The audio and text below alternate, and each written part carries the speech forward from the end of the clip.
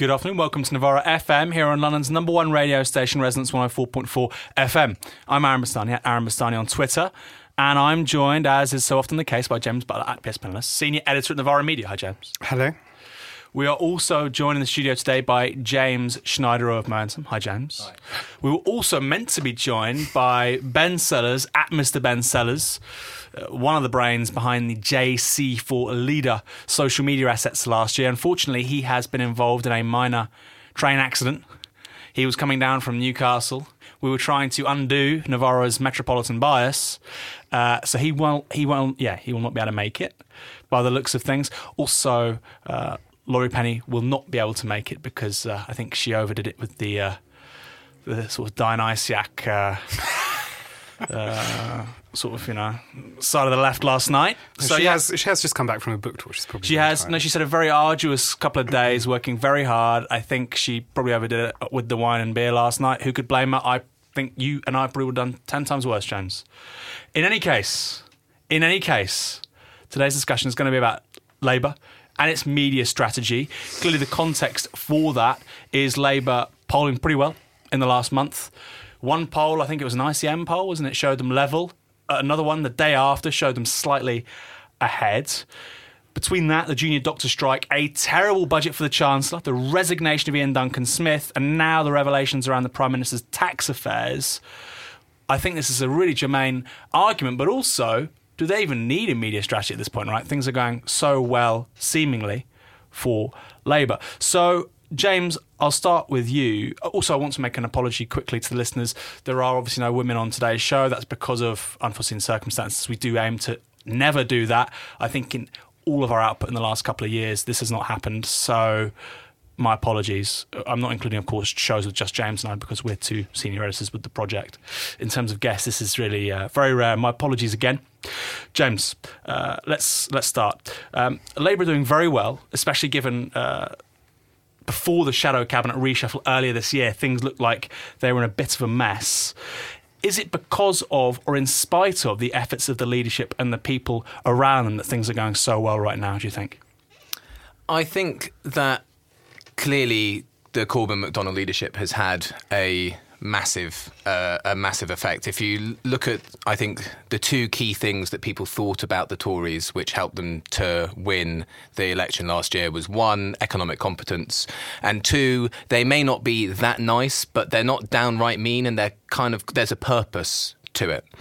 And this was an argument that pretty much the previous Labour elite had accepted. If you look at the leaked report that was created for Harriet Harman about why Labour lost the election and what their responses should be, it was basically, look, accept the Tory narrative.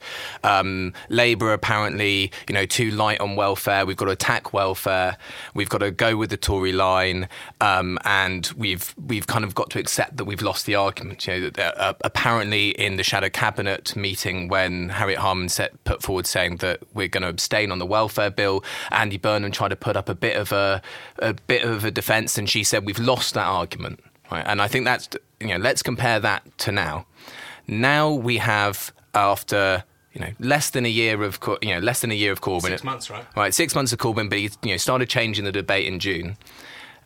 We have a very clear line from Labour, which is in defence of welfare, but in defence of welfare as part of an understanding of what's going on in the economy, which isn't just that what the Tories have been doing only affects the bottom 20%. We can see how it's been hitting kind of the bottom 80% of society. Ian Duncan-Smith's resignation, saying that it's political, not an economic choice. That's a Corbyn line. That's a Corbyn line from last summer. And the idea that the Tories are kind of cruel and mean, which has come out, I think, and that's starting to seep back into kind of public perceptions of them, comes from Corbyn's kind of his moral opposition to them. Do you think that the IDS resignation would have happened if Corbyn wasn't leader? Because I saw, when this was all unfolding, terrible budget for the Tories, and then, of course, that resignation. You had some people, I mean, they were a minority, let's be honest, because it's an absurd position, to be quite frank. Oh, look, Corbyn's polling like this is happening. Imagine if it was Yvette Cooper or Liz Kendall. I mean, do you think things would be where they are were we to have had another Labour leader in place, or are these endogenous problems within the Tory party that we're going to have a crisis at some point? It just happens to have transpired on his watch. It's both. I mean, clearly the Conservative Party is much more internally fractured, and it's got all these sort of tensions which have been papered over beforehand, and clearly that was going to come out at some point. But would it have come out over welfare, over the idea of a welfare cap, which is something that one of the leadership candidates supported, the other two weren't going to vote on? I mean, if they were in charge, then Labour would have ceded that terrain entirely. It would have been the kind of pain for one bit of the Conservative Party for forcing through these kinds of cuts, the cuts to disability, wouldn't have so much been there. So it's not just we can go, Corbyn has knocked out Ian Duncan-Smith, Corbyn's smashing it, he's knocking over the Tories left, right and centre. It's not just all him, but there's clearly an effect, and there's clearly also the effect of undermining Osborne's economic narrative, which has been kind of the slow and steady work which McDonnell has been doing for the last 6 months. Yeah. Yeah, I don't know that I agree with you actually that a Labour media policy doesn't matter, or that it might not matter. I was being flippant. Yeah, okay. I mean, we're all surprised at how good things are going at the moment, right? I don't know that things are going so well. Okay. I mean, I think there's something very fortunate here. There's something very fortunate that actually simple inaction is a benefit. So the Tories are tearing themselves apart, and that probably was going to happen over Europe regardless. Yeah. I mean, the inflection point over welfare, yes, I think that's probably true. And I think there's a broader question here which we can come to in time over whether it is of interest for people on the left to be so concerned with media strategy. And I think that's a matter that we can come on to discuss. But I take your point, and I think there is something that really surprised me when I watched the budget as I do because I'm sort of a masochist in some ways. It was quite exciting this year. No, it wasn't. But what was interesting above all was to watch the form of the response, and the response not in the chamber, but actually the media response itself, which said, "Look, Corbyn, this is it's better than we expected." The speech, right? Because they think he's a very bad parliamentarian, whatever that means. It was largely a pre-scripted speech. Didn't really respond that strongly to the stuff that Osborne said. It's a very hard thing to do. But then, what was interesting to me was the way as soon as this stuff started kicking off about the welfare cap and the Duncan-Smith resignation, that you had people talking up the sort of Liz Kendall intervention, and imagine if she was leader. It's sort of rather slightly whinging question, rather stumbled over, which was along the lines of, does the Prime Minister accept that he is a bad person, or something like that. You think, okay, well, this is being talked up. So, come to the point. There's something here, I think, that's interesting in terms of media response of commentators, response of those who are signed up in one way or another to the sort of Vivek Cooper or Andy Burnham or Liz Kendall project, who think, okay, well, we have a certain power in terms of shaping the narrative about what goes on in Parliament. We, the sort of commentators, sketch writers, interpreters, get to take the raw material of a parliamentary debate and shape it into something that then shapes electoral perceptions, something like that. And you think that's consciously thought about by these people? Or I think it is increasingly consciously thought about, precisely because the course of the past 6 months, and in fact back into the Corbyn campaign, has been an experience of finding the limits of those powers for these commentators, actually, and going and saying, oh, actually, okay, it doesn't actually seem to work as strongly as we thought. And that, I think, is interesting. That I think is actually a much more kind of fruitful avenue for exploration than, the ins and outs of Labour's media policy itself. Exactly the relationship between, say, a public sphere, a media sphere, and political change and the way that political organisations work. I think it's second nature for them as well. I mean, how necessarily conscious are they thinking, right, we've got to do in Corbyn, the way in which we're going to do it is we're going to talk up Liz Kendall, whether they consciously think that or whether they think it's second nature to them. Corbyn by definition can't work. That's what they think. That's what our priests of media commentary, which overlaps with bits of Parliament and so on. There's a set of rules in politics. It's very, very simple. You can't win from the left. The British people are basically quite right-wing, quite small-c conservative. The only way you win is with some kind of pizzazz and presidentialism and somehow. And also we need to have think tanks as well. That's their sort of basic framework. And all of those things are completely untrue, right? Like people don't like presidential-looking politics. They don't like the Westminster politicians. So, as James said, it's slightly unravelling for them. Yeah, I mean, I think one of the things to say in addition here is remember the Blair intervention during the leadership campaign, which there was a couple, wasn't there? Well, it was unwise. Not only does he think that Labour cannot win from the left, but even if it could, he wouldn't want it to, and that I think is interesting, and that actually I think is rather revealing. I think it is very, very telling. So this isn't a purely sort of question of sheer political strategy, right? In terms of electoral victory for these people, it's not that we wish we could win from the left, but we can't, and it's important to pin that on them because. Now these people say, look, I would love it to be the case that this were possible. I would love to live in Bernie Sanders land or Jeremy Corbyn land, but we're interested in taking the real difficult decisions that power entails, and that's what's going to Polly Toynbee line, right? Yeah. She took that surprisingly early, actually, because she was saying this when it wasn't absolutely clear that Corbyn was going to win. She's a veteran of the SDP, remember? Yeah, it's really not surprising. Yeah. Can I just say... Go on. I mean, there are, I think, additional questions here, and there are additional questions that anyone on the left... And look, I come from an extra Labour position. I come from an extramural position in regards to Labour, and, I'm probably not as hostile as many people outside the Labour Party are to it, but... I do think there are questions we have to ask about accommodationism here, about the exact calculus of the relationship between social movements and the Labour Party. But I also think there are small p political questions about Jeremy Corbyn himself and the relationship to the leadership. Because one of the things I didn't mention when you were saying all of this is going very well is that actually it looks like Labour are going to do pretty badly in the forthcoming local elections. The Rawlings and Thrasher electoral projection. Now, you might have some issues with this, but they're reasonly eminent political scientists. That's not new. We knew that. We knew that 6 months ago. Yes, right? okay, but what has happened about it in the 6 months since then? And these kind of rather, small political calculations matter to the inside of the Labour Party. This is where media strategy does matter because it's about the framing, right? So the anti-Corbyn hostile, which comes from the right of the party, but also people outside the party, significantly to Labour's right, have been trying to amp up the idea Labour must win 400 seats in order to do it, comparing it to in one particular set of comparisons. But these are elections that the previous one was before the rise of UKIP.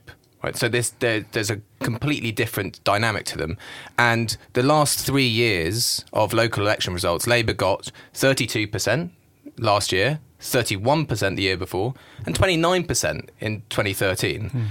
So, I mean, the Rawlings and Thrasher had, Labour at 32 and the Tories at 31, right, which is, that is an improvement on all of the last 3 years by some distance, right? The only year it's not better than is the year before UKIP became a big force and started to run a lot of candidates in local elections, which also happened to be the high point of Milibandism. 2012, right? 2012, yeah. right? Which Omni-shambles budget. Omni-shambles budget, which is the comparison point. Yeah. But the thing about these, the comparisons with Rawlings and Thrasher, I don't know how it's going to play out, but in a lot of these kind of swing councils like Harlow and Crawley and so on, it's which way does the UKIP vote go, I think, is going to determine a lot of wards. And really we don't know, and the models aren't really set up yet because UKIP there haven't been enough of these three-way marginals to see what at council level to see what's going to happen. I totally agree. I mean, if you look at the stuff that was going wrong with predictions around the last general election and Liberal Democrats going to the Conservative Party, there was no model for what happens when you get a mainstream political party of 50 seats collapsing. And it's been in coalition with a centre-right party, but it's been historically seen as a party of the centre-left. Nobody really knew how that vote would unfold. I think it's similar now with UKIP, with a left-wing Labour leader. Let's not talk too much about this, because that's going to be a whole other show. That's not until May. Maybe you and I disagree, James. I think Labour will do surprisingly well in England. They're still going to lose pretty badly, but I think they'll do okay.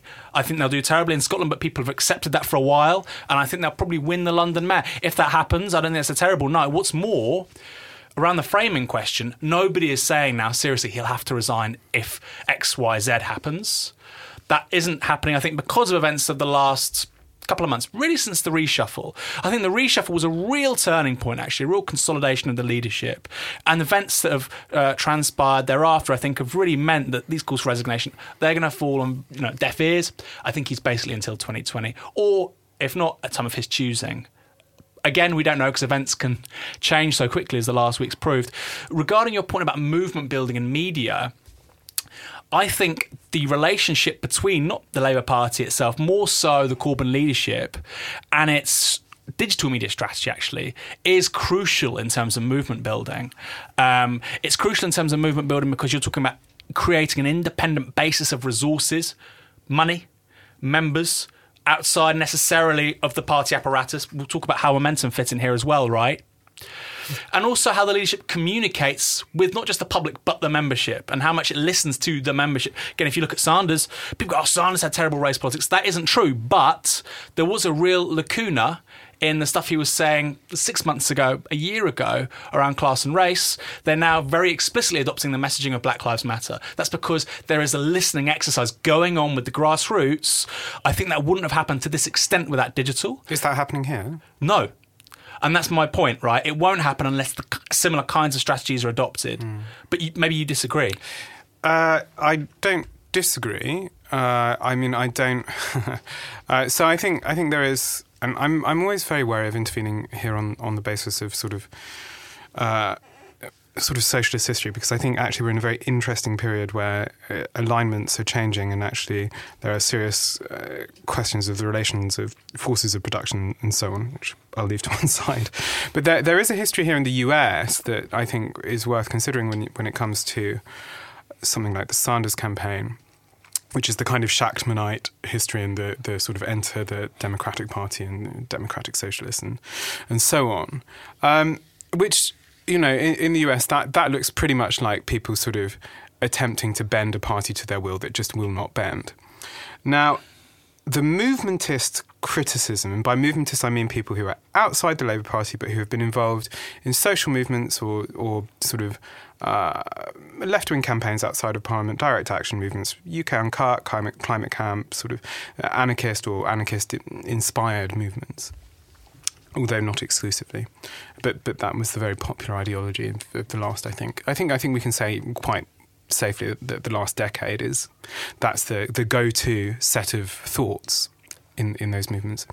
Now the criticism here, which is not a criticism I quite share, but I think is worth considering, is that the nature of the Labour Party is such that these attempts to transform it into a party that listens to a movementist base, something like Momentum, or that reaches out to an array of movements, so it becomes a sort of clearinghouse for them, is doomed by the nature of electoral politics, and here people will point to the Syriza experience, is doomed to orient itself to a system of compromises within Parliament that necessarily involves sort of betraying. So I'm trying not to use a language of moral betrayal, because I think these political calculations are difficult, and I don't think there's necessarily a clear answer to them.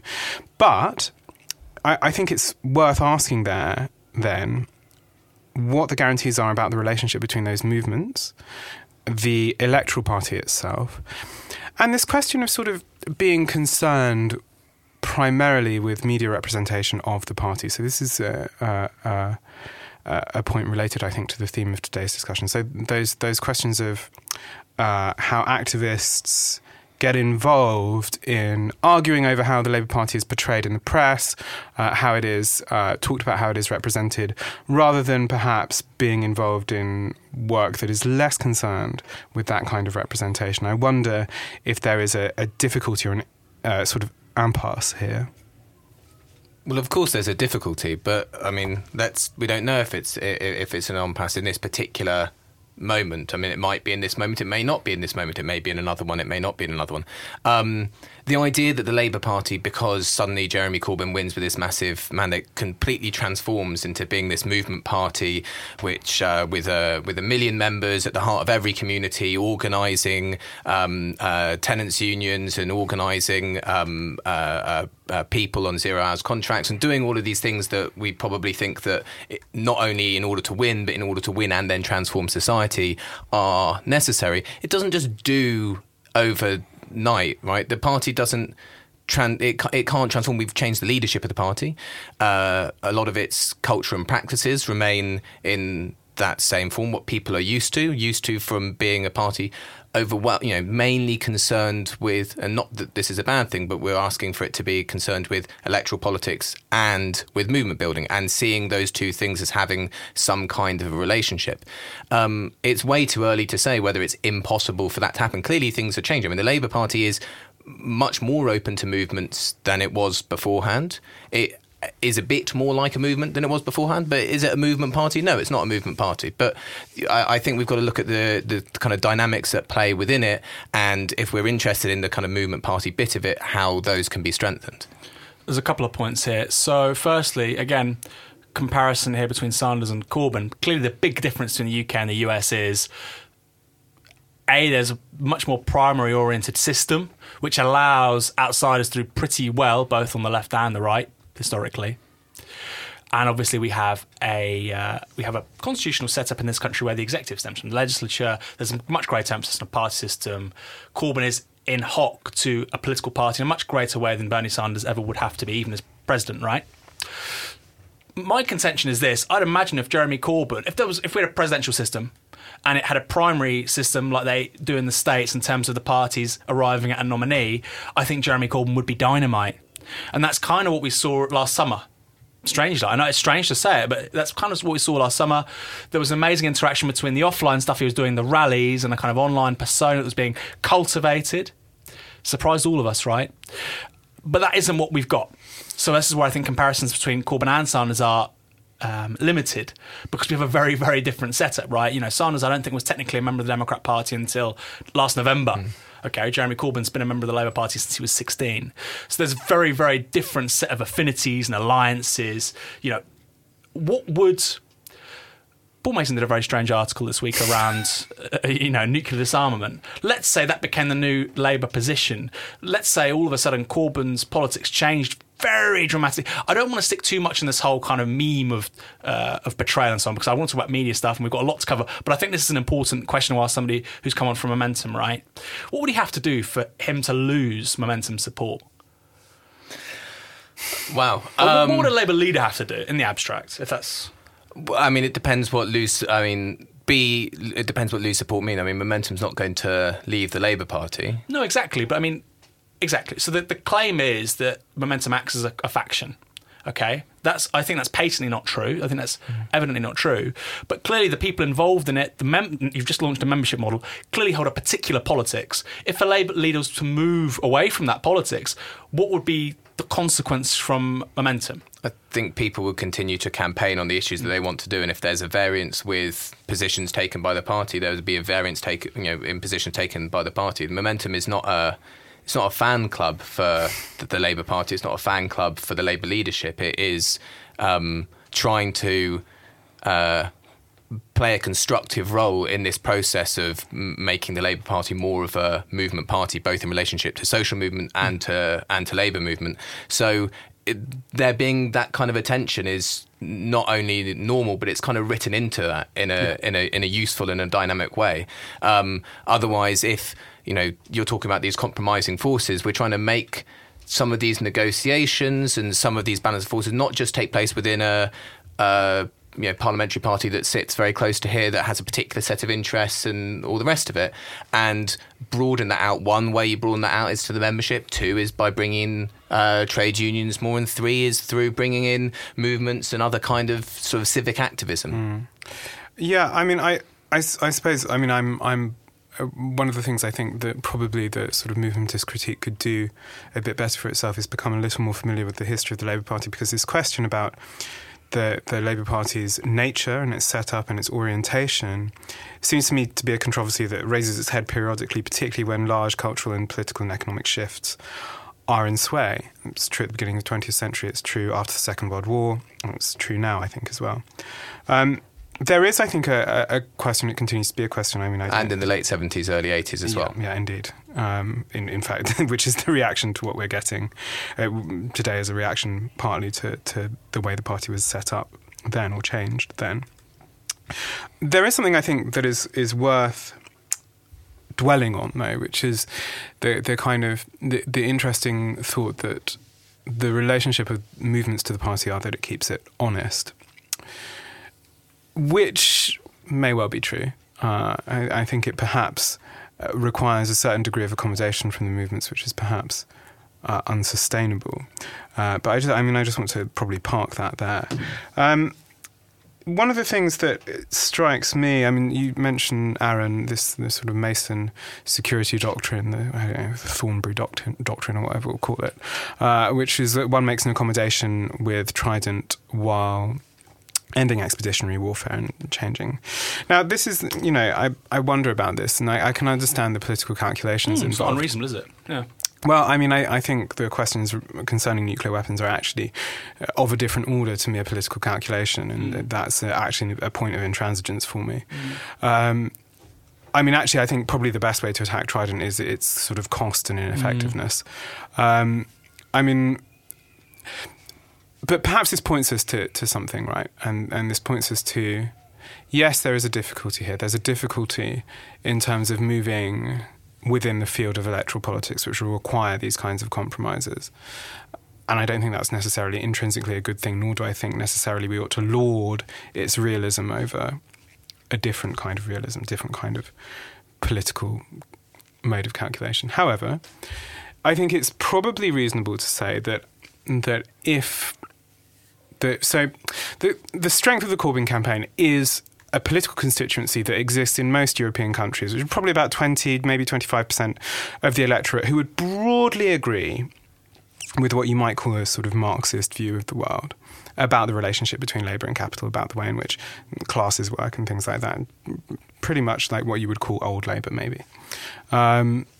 And again, Labour's precise history in England is a little bit different to that. But the constituency remains essentially the same. Now, obviously, electoral considerations obviously would need to go beyond that unless you were operating in a completely different political system.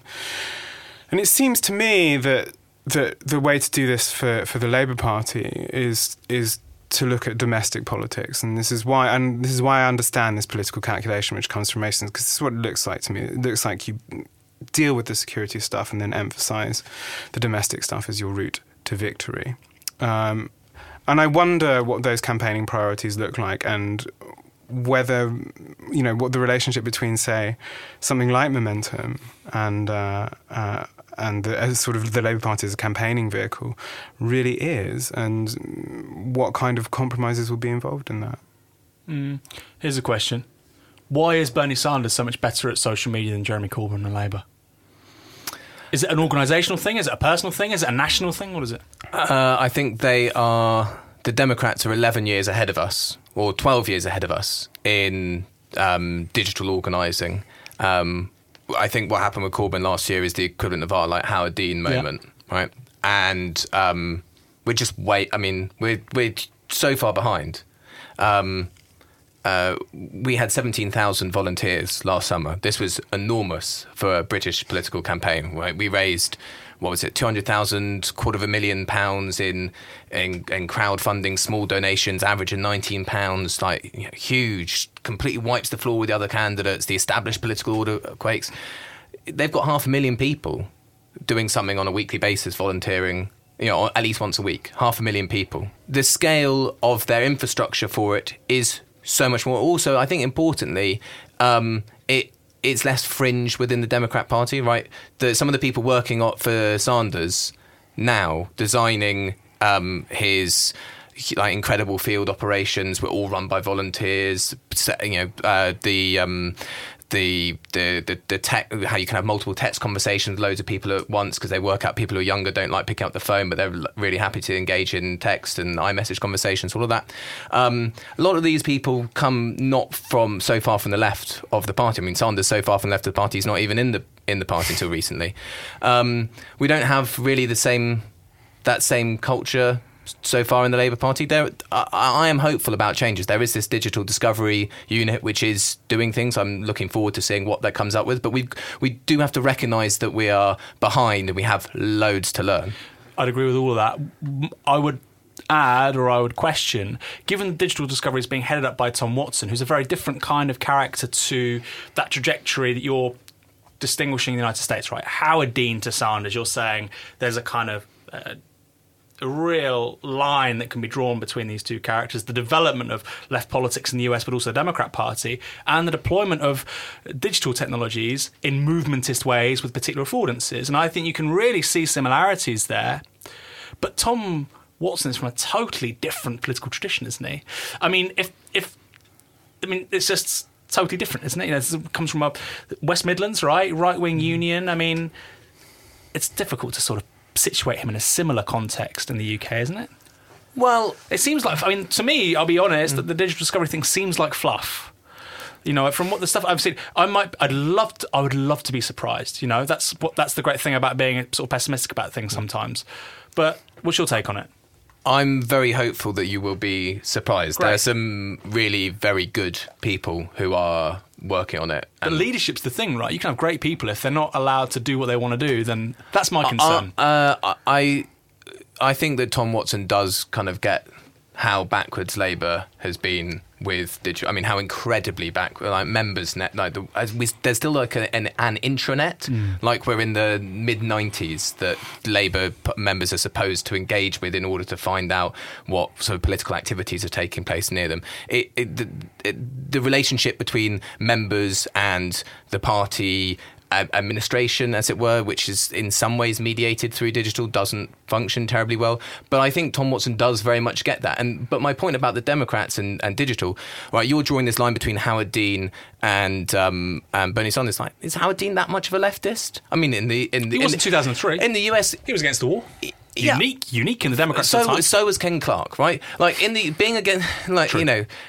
US context. Sure, like very much on the left of the Democrats. Are his politics significantly to the left of Tom Watson's, who's sort of from the right of the trade union, social democrat, but sort of from the right of the trade union movement? I'm not so sure. It's context specific, isn't it? I mean, that was the high point of George W. Bush. But also, look at some of the people who are working for Bernie Sanders now. They worked for Hillary Clinton before. My point is that it's much more embedded in the Democrat Party, right? Because they've seen it, because they used it. They've used it for electoral purposes, in part because they have to. They've got to raise the money. They've got to do it on a many more candidates. The incentives are there. Many right? more candidates have to do it. The reason why we think and hope that it will be the left that will most be able to use it is because these technologies are based on empowering as many people as you can to do as much stuff as possible. And our thesis is that the left are more inspiring to more people, and therefore we'll get a bigger movement and more people will be able to use it. But the technology itself doesn't have like a left bias in it. Also, I'll quickly add to that, there is a decent body of scholarship out there that looks at the adoption of these technologies by the US Democrats, you know, in opposition, and they say that, you know, there are huge incentives for resource-poor actors to adopt these technologies because they can make up for certain kinds of deficit pretty quickly, very low cost. Now, again, that feeds into my general hypothesis, or my concern rather, about Labour. Those incentives exist more so for Labour now than they did for the Democrats in the mid-2000s, right? When you're saying, look, the Tories in the last 10 years under Lord Feldman have raised £250 million, £250 million. They were 53 million in debt, I think, in 2005. They're in a totally different place right now. You've got the trade union bill. It's been parked temporarily, but it could lose Labour at least several £1 million a year. If Labour and the leadership ever had incentives to be open about digital stuff, crowdfunding, more movement-style features with technology, and that's the way it will be now. No, and that's the way in, because I mean, I assume that the reason why we're excited about 500,000 people volunteering for something, for a political project termed a political revolution, the reason why we're excited about popularly funded politics and all the rest of it isn't really because you can get a left candidate to win an election. You know, that alone doesn't really transform society. It's that you can have a movement that can build your social bloc, build your social base, organise people so that you can actually enforce the agenda that you get elected on and therefore be transformative. I mean, Bernie Sanders, without a movement, if he becomes the president, what's he going to do? Yeah. I mean, there is nothing that he can do without building a movement, which is the failure, as we obviously can see, of the Obama thing, building up that amazing movement in 2008 in order to get elected and then letting it basically demobilise. I mean, there's a bit more. I'll go to you, James, because we're being a bit greedy here. No, by all means. There's a bit more with Obama, though, because Obama had Congress, didn't he? Yeah, he should. I mean, of course, he should have done year or two. Yeah. But he goes with Obamacare first.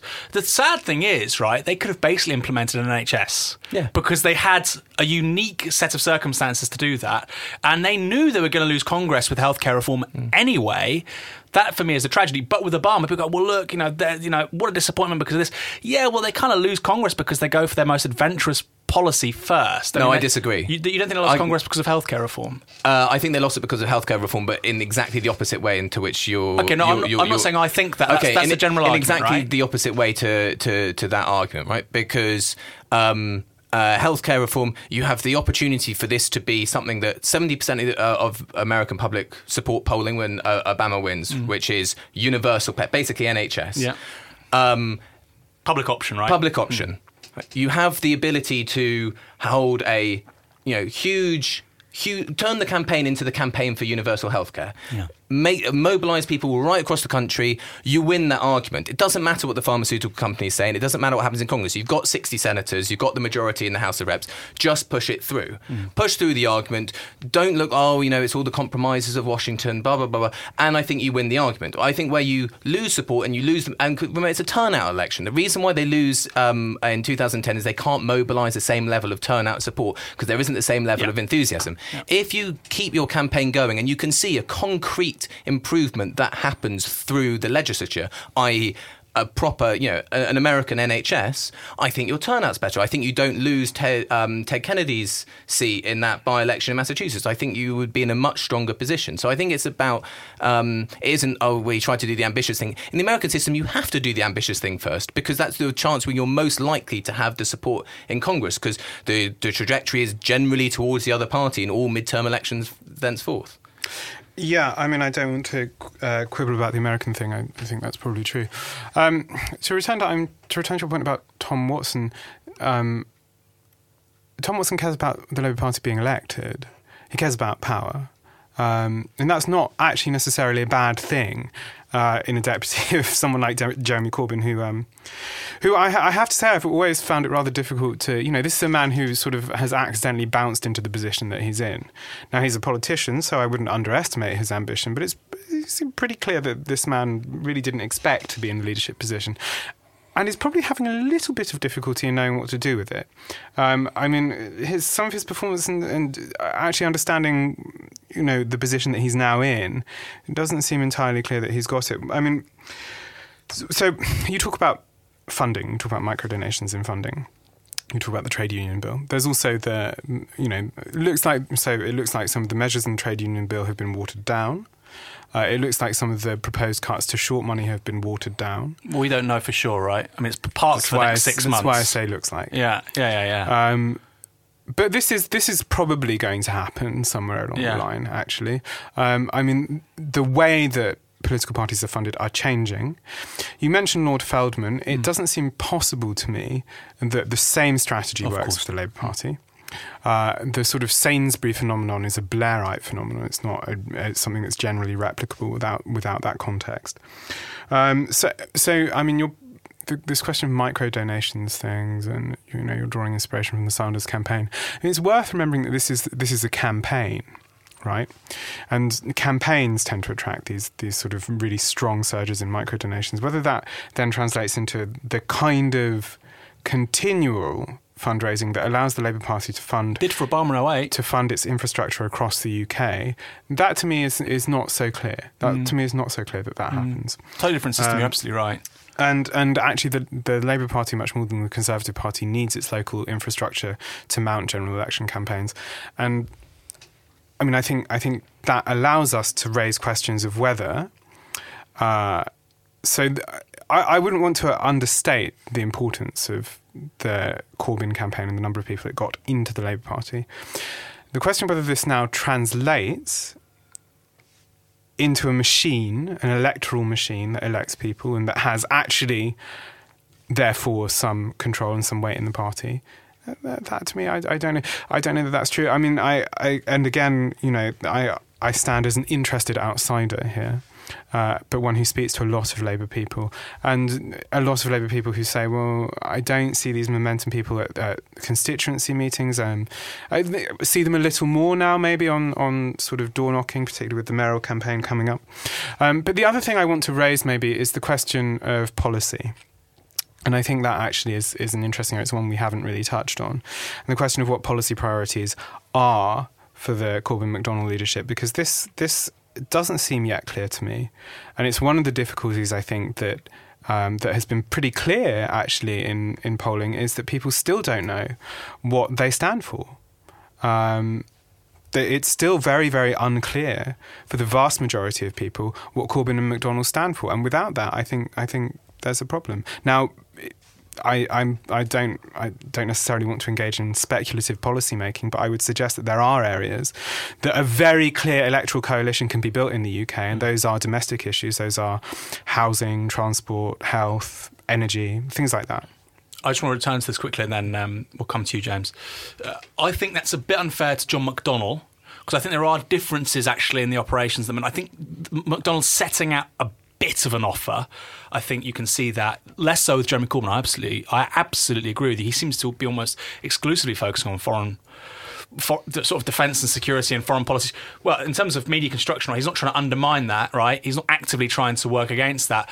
McDonnell's stuff around building a new economy, around, for instance, with Tata Steel, interview with Marr, towards the end, he was even saying, we need to build an entrepreneurial state. It's not there, it's not worked out, but they're trying to create a sort of... It's not bad. I think it's great. Yeah, I think it's pretty... I mean, but I think what you're saying is extremely unfair on Corbyn. I think all the way through, he has been poking at the holes of what the problems are and of the anxieties people feel, which is around... If you look at the two things that he stressed when he put forward his shadow cabinet, housing and mental health, right? This is about feelings of insecurity, feelings of anxiety, things that we do experience, but we can't really name them, and we don't really know what the solutions are. He's making these much more salient political issues, and then McDonnell, McDonnell is coming forward and starting to provide a real alternative economic strategy that could then provide the solutions for housing, for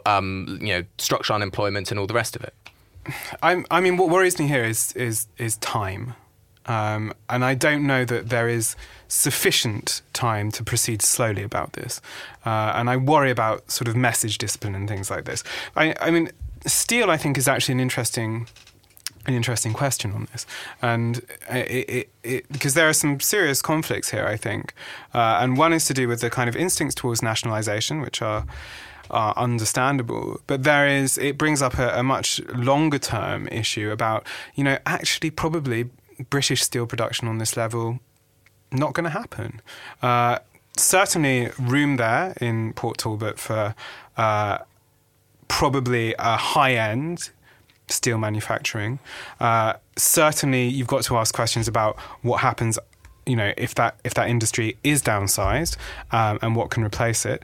But that isn't an issue that is solved by nationalisation, particularly if it's nationalisation over a particular period. So let's nationalise it for 1 year or whatever, things like that. I mean, those economic questions, those questions of economic transformation, the transformation of the British economy especially, are still underway. Yeah, I mean, also what worried me was McDonnell is saying we would nationalise it if we had to, but ideally we'll find a private buyer, and that the deployment of nationalisation would be instrumental to sort of calming the situation down, finding the right kind of investor, making sure they had the long-term interests of the workers and the plants at stake. And the facts are, China has huge overcapacity with regard to steel production because of how it was set up before the global financial crisis. There is a massive downturn in terms of domestic demand for this stuff. They then, because and this is Marx, right? There is a crisis of overproduction in lots of different things. It's not just steel. Then the Chinese state, in order to placate workers and in order to ensure that there aren't, domestic problems, right? Labour grievances, large-scale unemployment, and so on and so forth, say, well, okay, well, a lot of this overproduction can go overseas. We'll make sure that the price is significantly below the world, sort of the market rate globally, okay? The US is dealing with this. The Russians have dealt with this. Even the rest of Europe wants to deal with it. Britain doesn't. Now, this seems to me almost a unique set of circumstances in which John McDonnell can say, we have to nationalise it, okay? We have to nationalise it. It won't work. The idea of having a private buyer when China can produce this stuff cheaper than it's not possible for a private buyer to make a profit off British steel at the moment, right? Like you say, it's just not viable. And I don't understand why McDonald's not being more honest about this, because that seems to me like a huge opportunity. Steel's an emotive issue, but also it's fundamental to a modern economy. Mason was talking about the defence industry thing, but that's also true. There's certain metrics which judge a country's defence capabilities. Steel manufacture is one of them, right? Because without steel, you can't have a potential war economy. I think now in nuclear weapons, that question's moot. You can't have a war economy if you're a single state taking on every other state. No, sure. With nuclear weapons, that stuff's moot anyway. But it seems anyway for a right-wing government or it's not even engaged with it. I also don't think it's a primary left-wing question. Anyway. No, but steel's been fundamental to a modern economy for 100 years, right? I agree. So what do you think about this with McDonnell and I think missed opportunity? No, I don't think. I think he's made it. I thought that Marr interview was excellent. I think he made a very clear and articulate and a big sea change, right? Placing the idea of industries being strategic, us actually having an industrial strategy and having an investment strategy that is linked to an industrial strategy is. This is language that has not been spoken about in British politics for quite some time. It's been in academia, and now it's front and centre. You can always say, all right, fine, it doesn't go as far as we want, it doesn't do all of these things, and we probably have a slightly harder position than the position that he's taken. But let's view it in the context. Also, let's view it in the context of something else, which is he is laying out, I think, this what this alternative industrial strategy would be, what this alternative economic strategy would be, and how steel would fit into it. Now, not all of that is fully yet mapped out and worked out, but in order to say what would you do with a nationalisation, anyway, we would really be talking about public ownership of steel. So we'd be talking about workers' ownership, ownership by community. The Mason option, the mutualisation, right, of... Yeah, I wouldn't call it the Mason option, but you know what? Well, he's saying short-term nationalisation and then mutualisation pretty quickly, right? You wouldn't be able to mutualise it overnight, would you? No, right, fine. And that is the sort of position that I personally would support. I think that makes the most sense. But McDonnell has to shift the debate, which is what he is doing, and then he has to present the way he has shifted the debate within a broader strategy, which is still developing. So I think let's look at the intervention he's made. It's really good. I mean, he looks like he's got a plan. He does have a plan, and compare it to what Osborne and the business secretary have. What have you got? Sajid Javid, right? Sajid Javid, yeah. Well, this is sort of strange Ayn Rand inspired. His favourite book, isn't it? Yeah, he reads passages to it. He read passages of it to his wife to seduce her. He's a very, very strange and actually very extreme man. It's one of the good messages to have about this government is the deep strangeness and deep sort of ideological commitment of someone like Sajid Javid.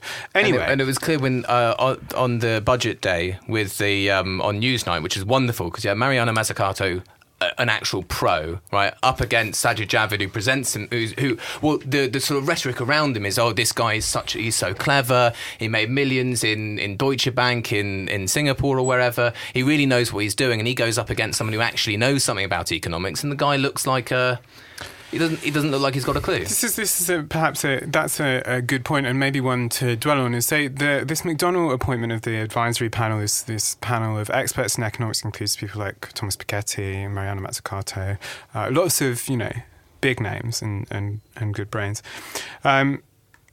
Is that approach replicable across other areas of public policy, and would you want to see that in say, housing, social settlement areas of policy? I'm not so sure it's possible, and I'm also not so sure it's necessarily desirable. I think part of the problem, the economy is the link issue, and it's the one that has been most expertised and made most technocratic and most distant from people. So that is the one I think is most important to start to bring back.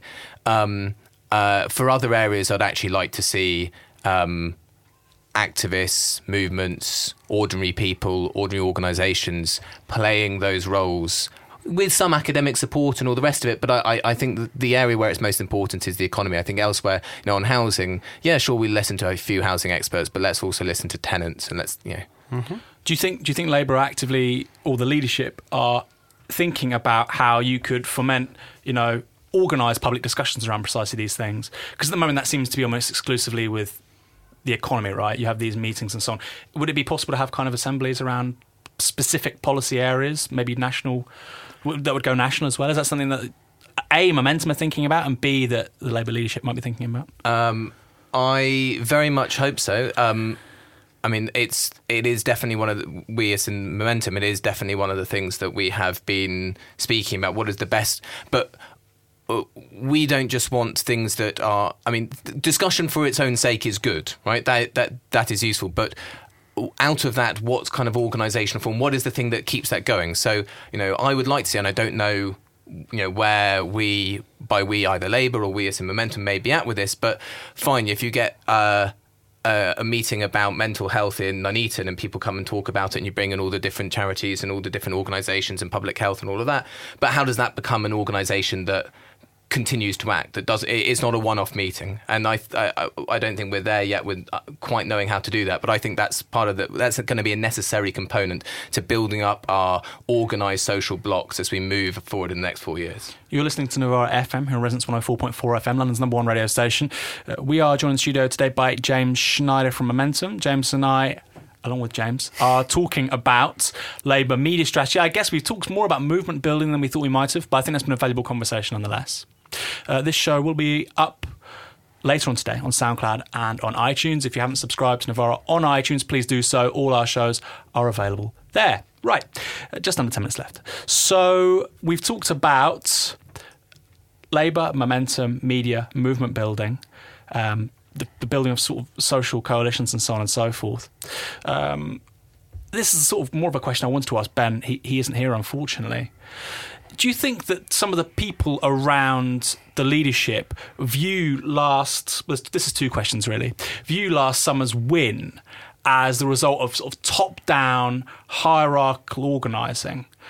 And does that also mean that they're kind of, are they dispensing with the necessity of more digitally led sort of social movement activist stuff? Do they think that's not really necessary to win? Is the sort of, I'll ask you that question.